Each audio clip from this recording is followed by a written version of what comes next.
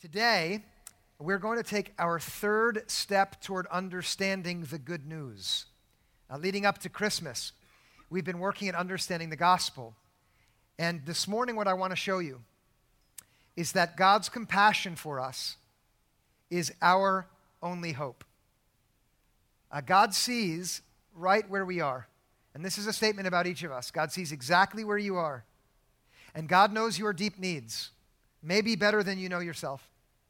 And his mercy at the sight of you in your need is stirred, which is what has moved him to come and rescue us. And apart from that rescue, we're helpless. But because of God's great love for us, the gospel tells us that he's come to save us in Jesus. And that's what I want to set before us this morning. In order to refresh you or to share for the first time, I want to just touch on what I shared for the last 2 weeks, since this is a part of a series of messages. I described our situation in the weeks behind us as follows. First, under the power of sin, in our iniquity and in our transgression, we've become separated from God, fractured in our relationships with one another, and no matter how hard we try, we're not able to return to God or restore the relationships that are broken in the world in which we find ourselves. Even alienated from our true selves, we've been driven out of our right minds by the oppressive consequences of sin in the world, which has affected everyone altogether. And if you've never heard this kind of language, I bet you would agree when you look at the world that there is a problem which none of us seem able to fix. Would you agree? God's compassion for the world that we find ourselves in is our only hope, and it is far stronger than anything that can separate us from God. God's love is stronger than sin. Did you hear that? If you would take that idea out this morning, you'd be one step closer to understanding the gospel, which is the thing above all things which we've been invited to understand and accept and believe as Christians. No matter how deep and terrible the misery gets, it can never reach as deep as the love of God. No matter how earth-shaking the problems become, never ever can it shake God's determination to be for us and to love us and to hold us together in his loving embrace and hands. The prophets of Israel knew this very well.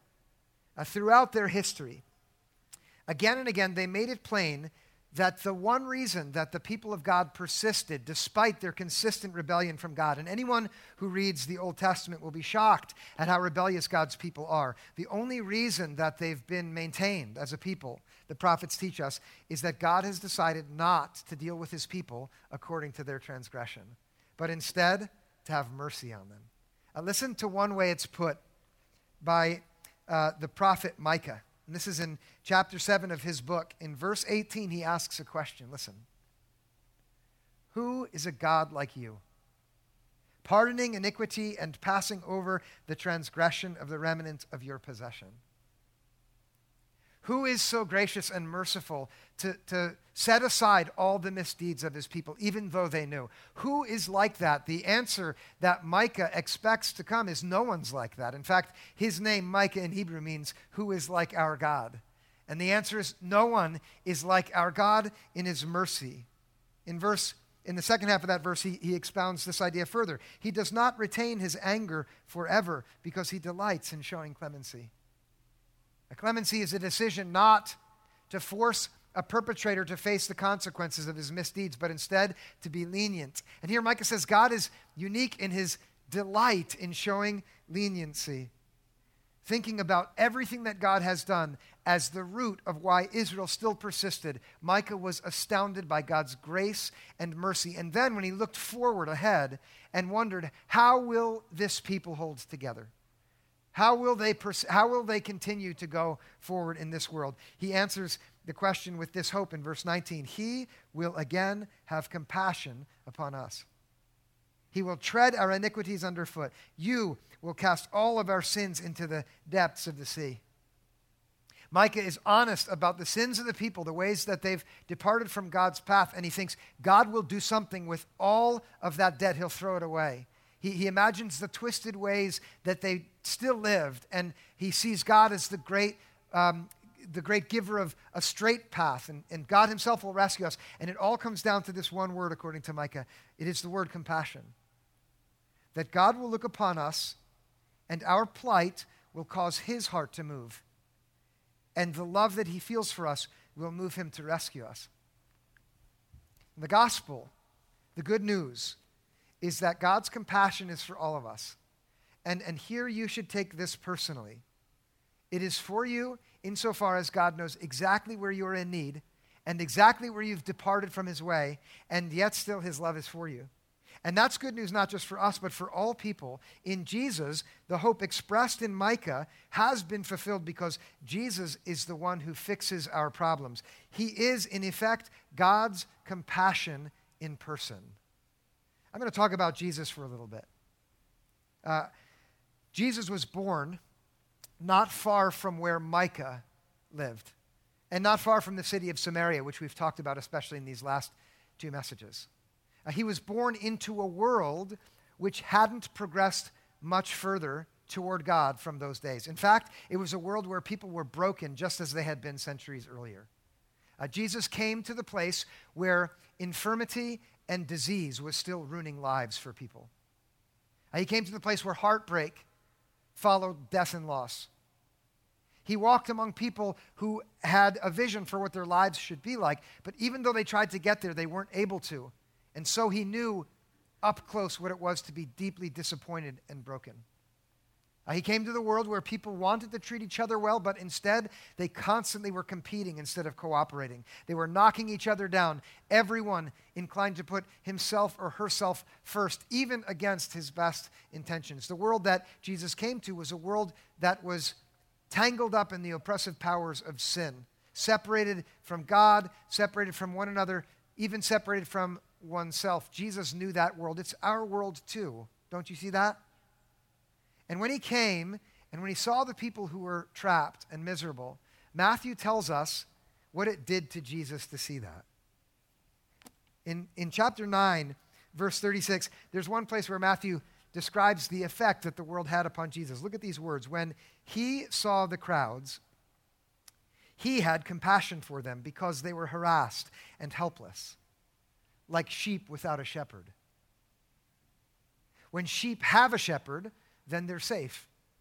They're protected from the enemies that they aren't able to protect themselves against.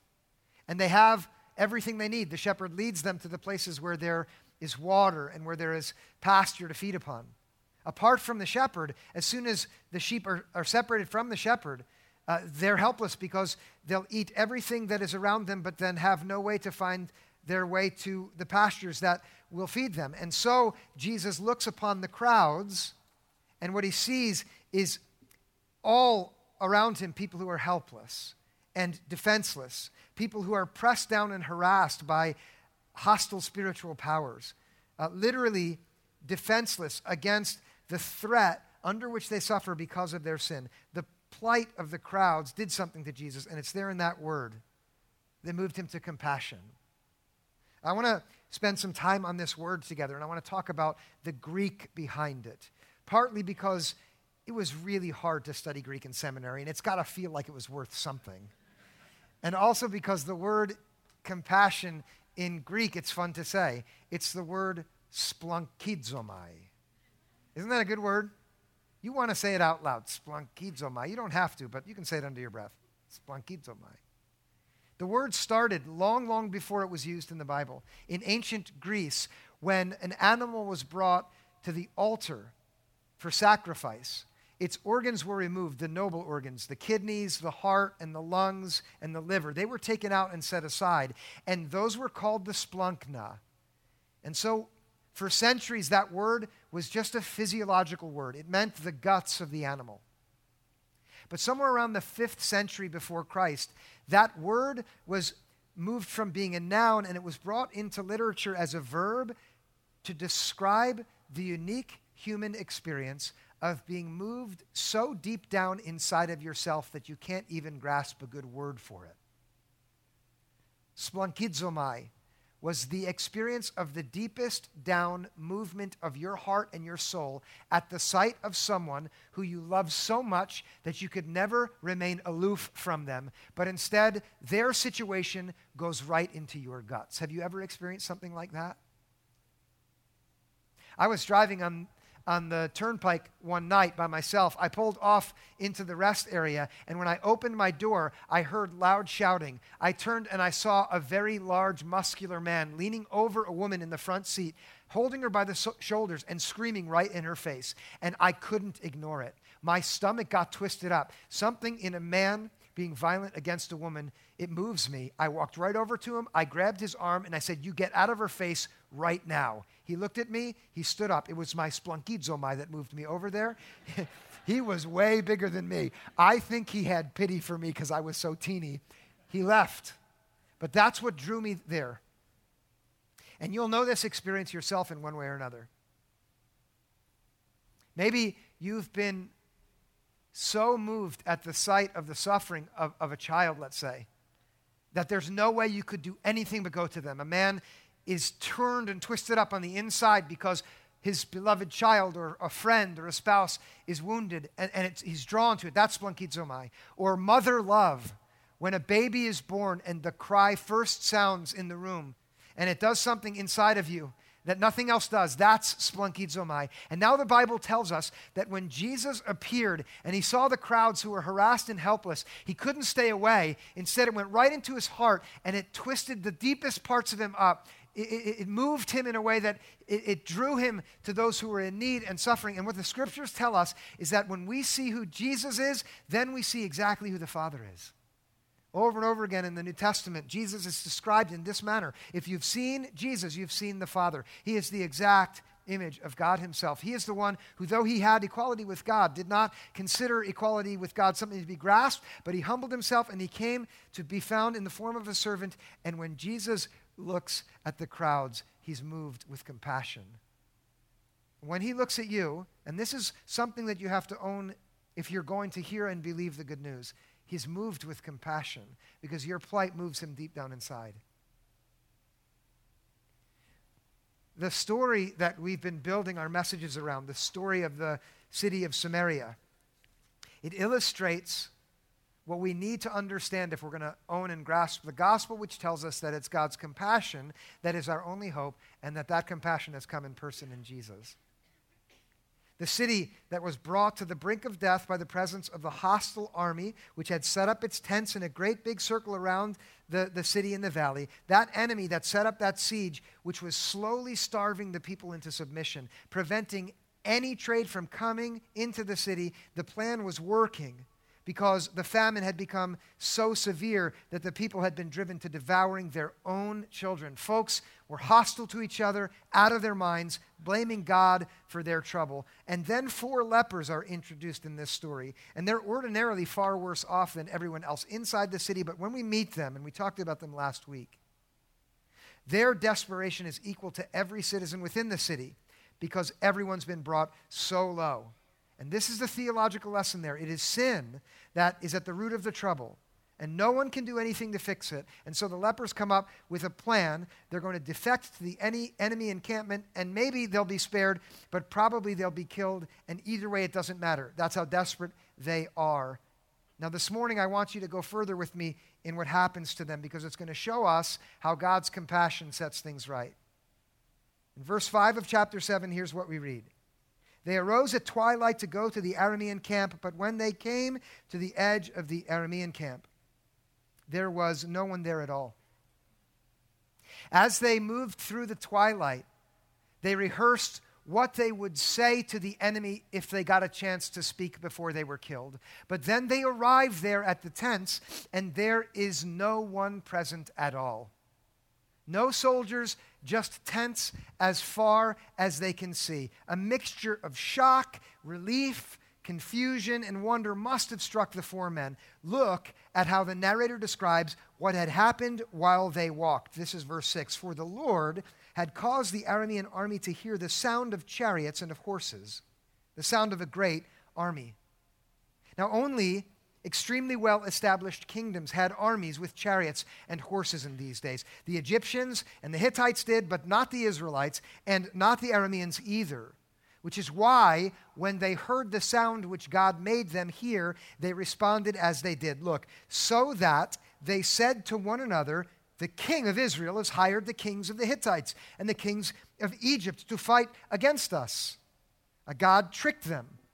God did what needed to be done, which no one else could do, which is why this happened. Look at verse 7. So they fled away in the twilight and abandoned their tents, their horses and their donkeys, leaving the camp just as it was, and fled for their lives.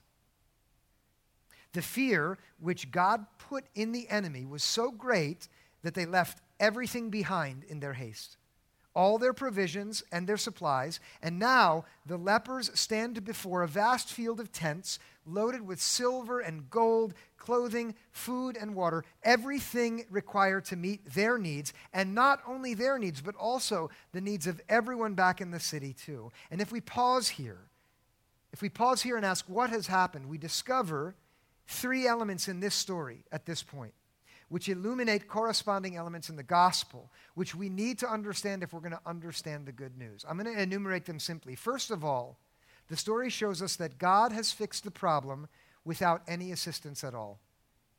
Dwell on this for a minute. Not because anyone did anything to help. Not because there was some piece missing, which faithful people added, but only because God decided to. The problem of the enemy was fixed, all by God's doing. That's the first thing. And now secondly, if you think of the condition not only of the lepers in this moment, but also of everyone else in the city of Samaria, you see the second element of the gospel. God fixed the problem for everyone, not just for the people who know it. And I pause here because religious people get both of these wrong a lot. And when they do, it makes it impossible for them either to receive or to pass on the gospel. Just as the consequences of sin affected everyone in Samaria, the consequences of God's intervention affects everyone in Samaria too. The oppression has been lifted for all citizens equally. The people in the city don't know it yet. That's a difference. But the enemy is gone for everyone. And all they need in the city is to be told and then to be invited to a free feast. And it's for them just like it is for the lepers. Do you see that? And then the third element, and this one's not as immediately apparent in the story, but if you remember why Samaria was where it was, which is because of the sin of the people, the third element is this. God fixed the problem, not because of anything in the people, but because of something in God. And that something in God is God's compassion. The thing that Micah said would be their only hope, that God will again have compassion on us. The thing that Jesus showed in his own person is what's true about God, which is that he has decided that our starvation matters to him, that our spiritual emptiness moves him in his heart, that every single problem that we experience, feeling far from God and broken up from other people and even alienated from our own true selves, all of those things go right down into the guts of God in Jesus, and God feels it just like a mother feels the cries of her child, just like a man feels his love for the one that he cares about deeply and is wounded. Just like you can't see some kind of injustice and stay far away, the gospel tells us that that's how God feels about us, and because of that, he has intervened to fix the problem for everyone without any help at all. Do you see it? Now, this is worth spending a little more time on. In many places in the New Testament, Paul the Apostle works as hard as he can to unfold this reality so that there's no confusion about what God has done and the difference it makes. And I want to take you now through one passage in Romans chapter 5, which is dense. And you need to put on your thinking cap with me. But I want you to do that. Because in this place, what Paul does is he describes how God made things right through Jesus.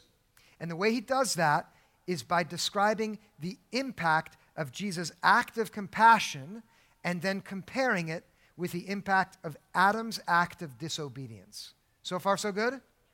Adam did the wrong thing, Jesus did the right thing, and these two things together teach us the gospel. Let's look at verse 12. Here's what Paul writes. Therefore, just as sin came into the world through one man, and death came through sin, And so death spread to all, because all have sinned.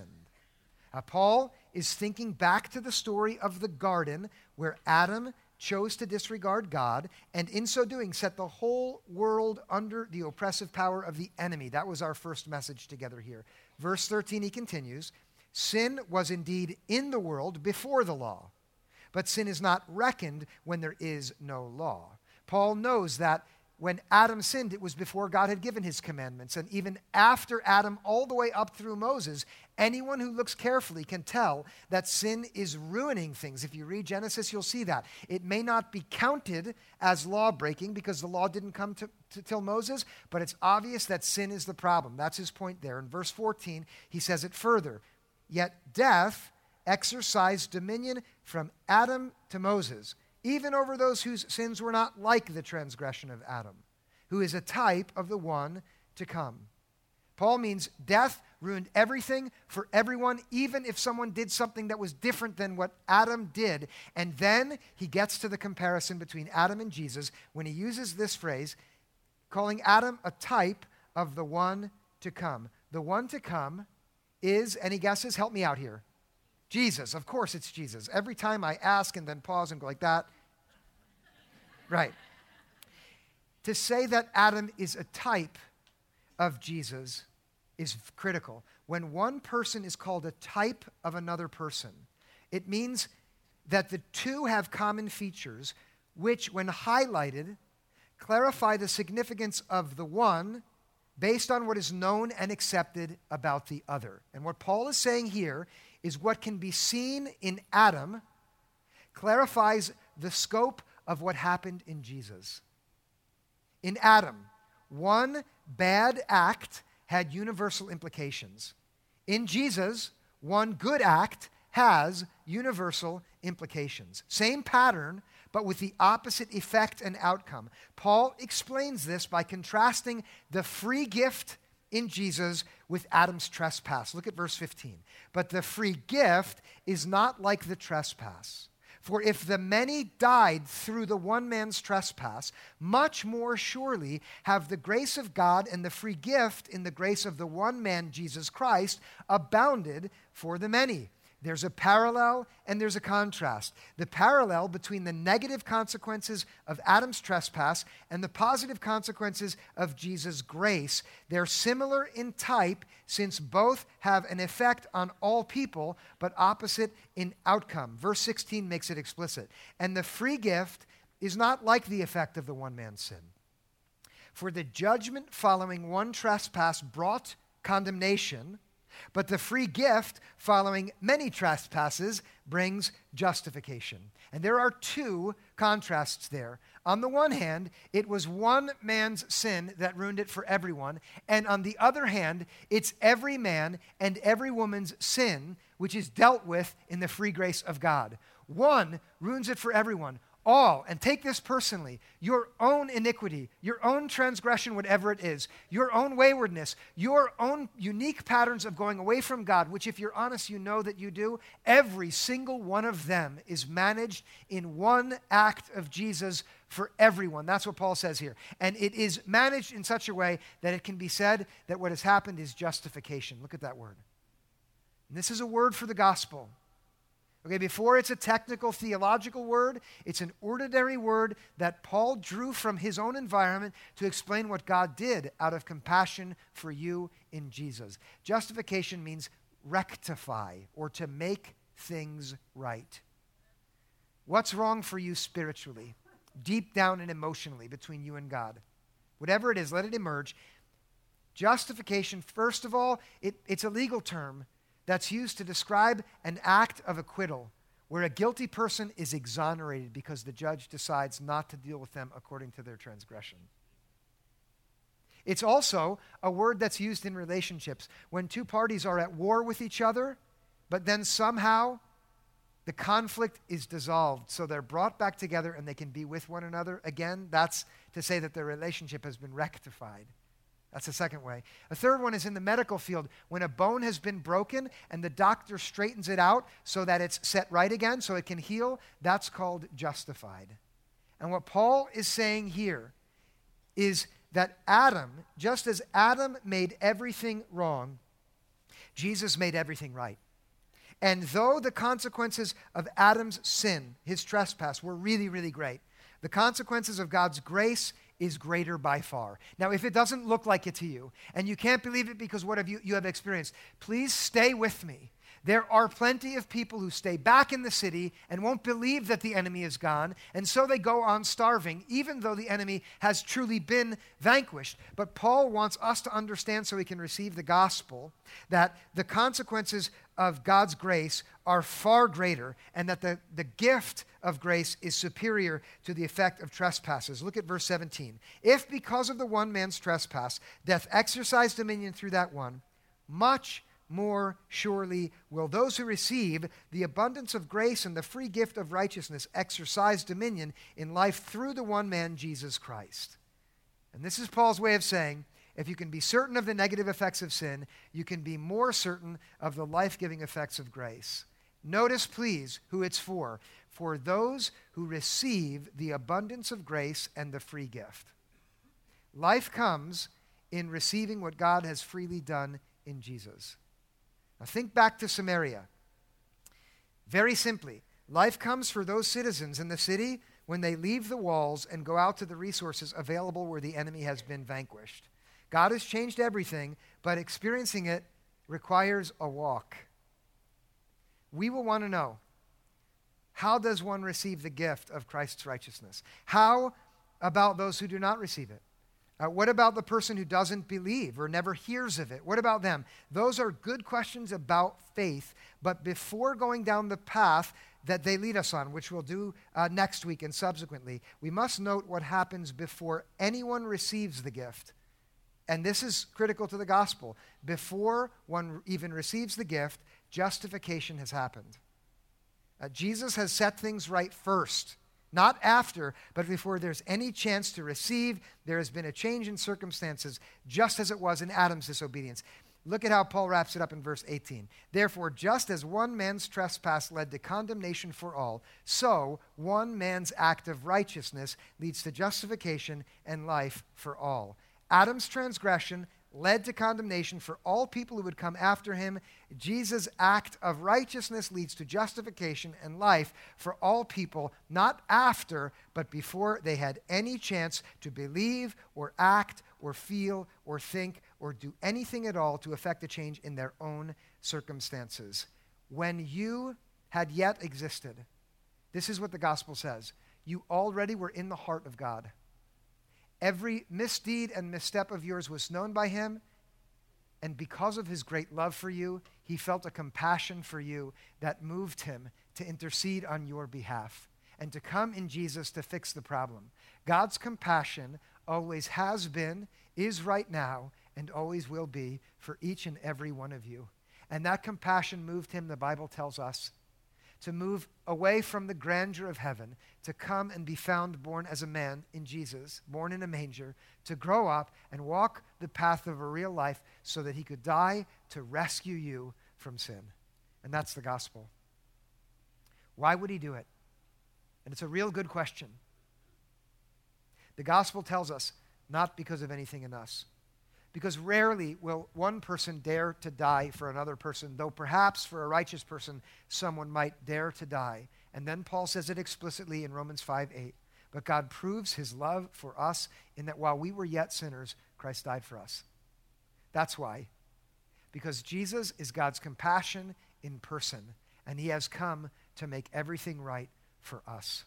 And that's the gospel. How? How does he do it? I get asked that question from time to time, and I'm thankful that I am asked that question. If you would set Paul aside with me and then let Jesus answer that question, how does God's compassion rescue us? Would you imagine that you were with that crowd of harassed and helpless people who were listening to Jesus teach?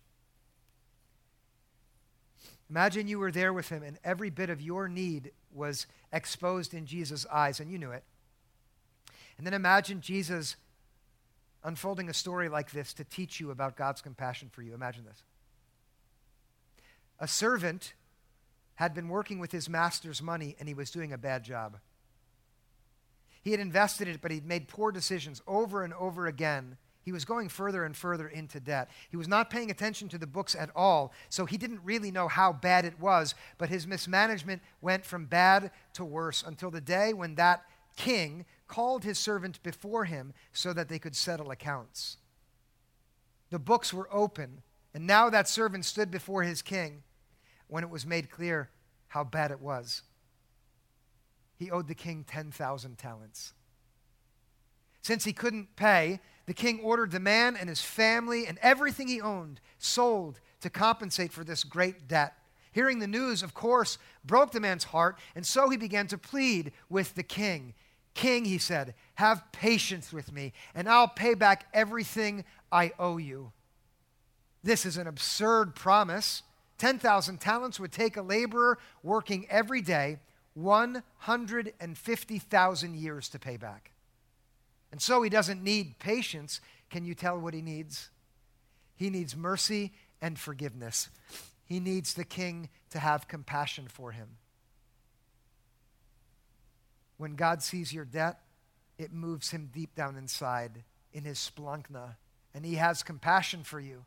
And what this king does, according to Jesus, is he forgives every penny of the debt, and he releases that slave from everything he owes, and he frees him to go on forever without that debt. Or how about this story? A traveler was walking from Jerusalem all the way home on the mountain road, windy and steep, alone, when a band of robbers surprised him. They beat him up, stripped him down, and stole everything he had and left him half dead there on the road. As he was laying bleeding in his wounds, against all odds, he hears the footsteps of another traveler, and now there's some hope. Maybe he'll be saved. But as this one gets closer, instead of coming over to help him, he moves to the other side of the road, passing him by, leaving him. It happens a second time. Another traveler comes and sees him in his wounds and in his helplessness, but instead of helping, he goes by. He can't or won't help. Both of these two. They were religious men, but they didn't have time for this man. But then a third traveler comes. And this one's not a religious person. He's the kind of person you would think was a bandit, a Samaritan. But when he sees that broken and wounded traveler lying on the side of the road, it cuts him right into the heart. He's moved with compassion. In Greek, same word, splankizomai. And here Jesus is saying, if you are wounded by sin, that's how I feel about you. The Samaritan gets off his animal, he takes wine and oil and he pours it on the wounds of the traveler, and then he works them with his own hands until they're cleaned and then binds them. He lifts this wounded, hopeless person and places him on his own animal, and then he walks beside them all the way to the inn at the end of the road. And when he gets there, he takes out his own money and he gives it to the innkeeper and he tells him, whatever it costs to fix this man, I will pay every penny. Let him stay as long as he needs. I'll return and pay for it all. That's God's heart toward you when you're wounded. Or here's one more. A young man is wasting away in a foreign country far from home, and he's in a pigsty. Back at the family farm which he left behind, his father and his brother are doing quite fine. Earlier, he had said to his father, I don't want to work any longer here. Give me the share of the inheritance that would be mine. And he took it, and he went, and he squandered it on prostitutes and parties. And after he'd spent everything that he had, a famine struck that land, and he was so desperate he had to hire himself out to a wealthy citizen in that country who sent him to feed pigs. And as he fed the pigs, he lusted after the pods which they ate, but they gave him nothing at all. And then he came to his senses, and he thought of his father's home, and he wondered, maybe, just maybe, my dad would treat me as a slave if I returned. Perhaps he would let me live on the borders of his land and eat the bread which they throw out at the end of every meal.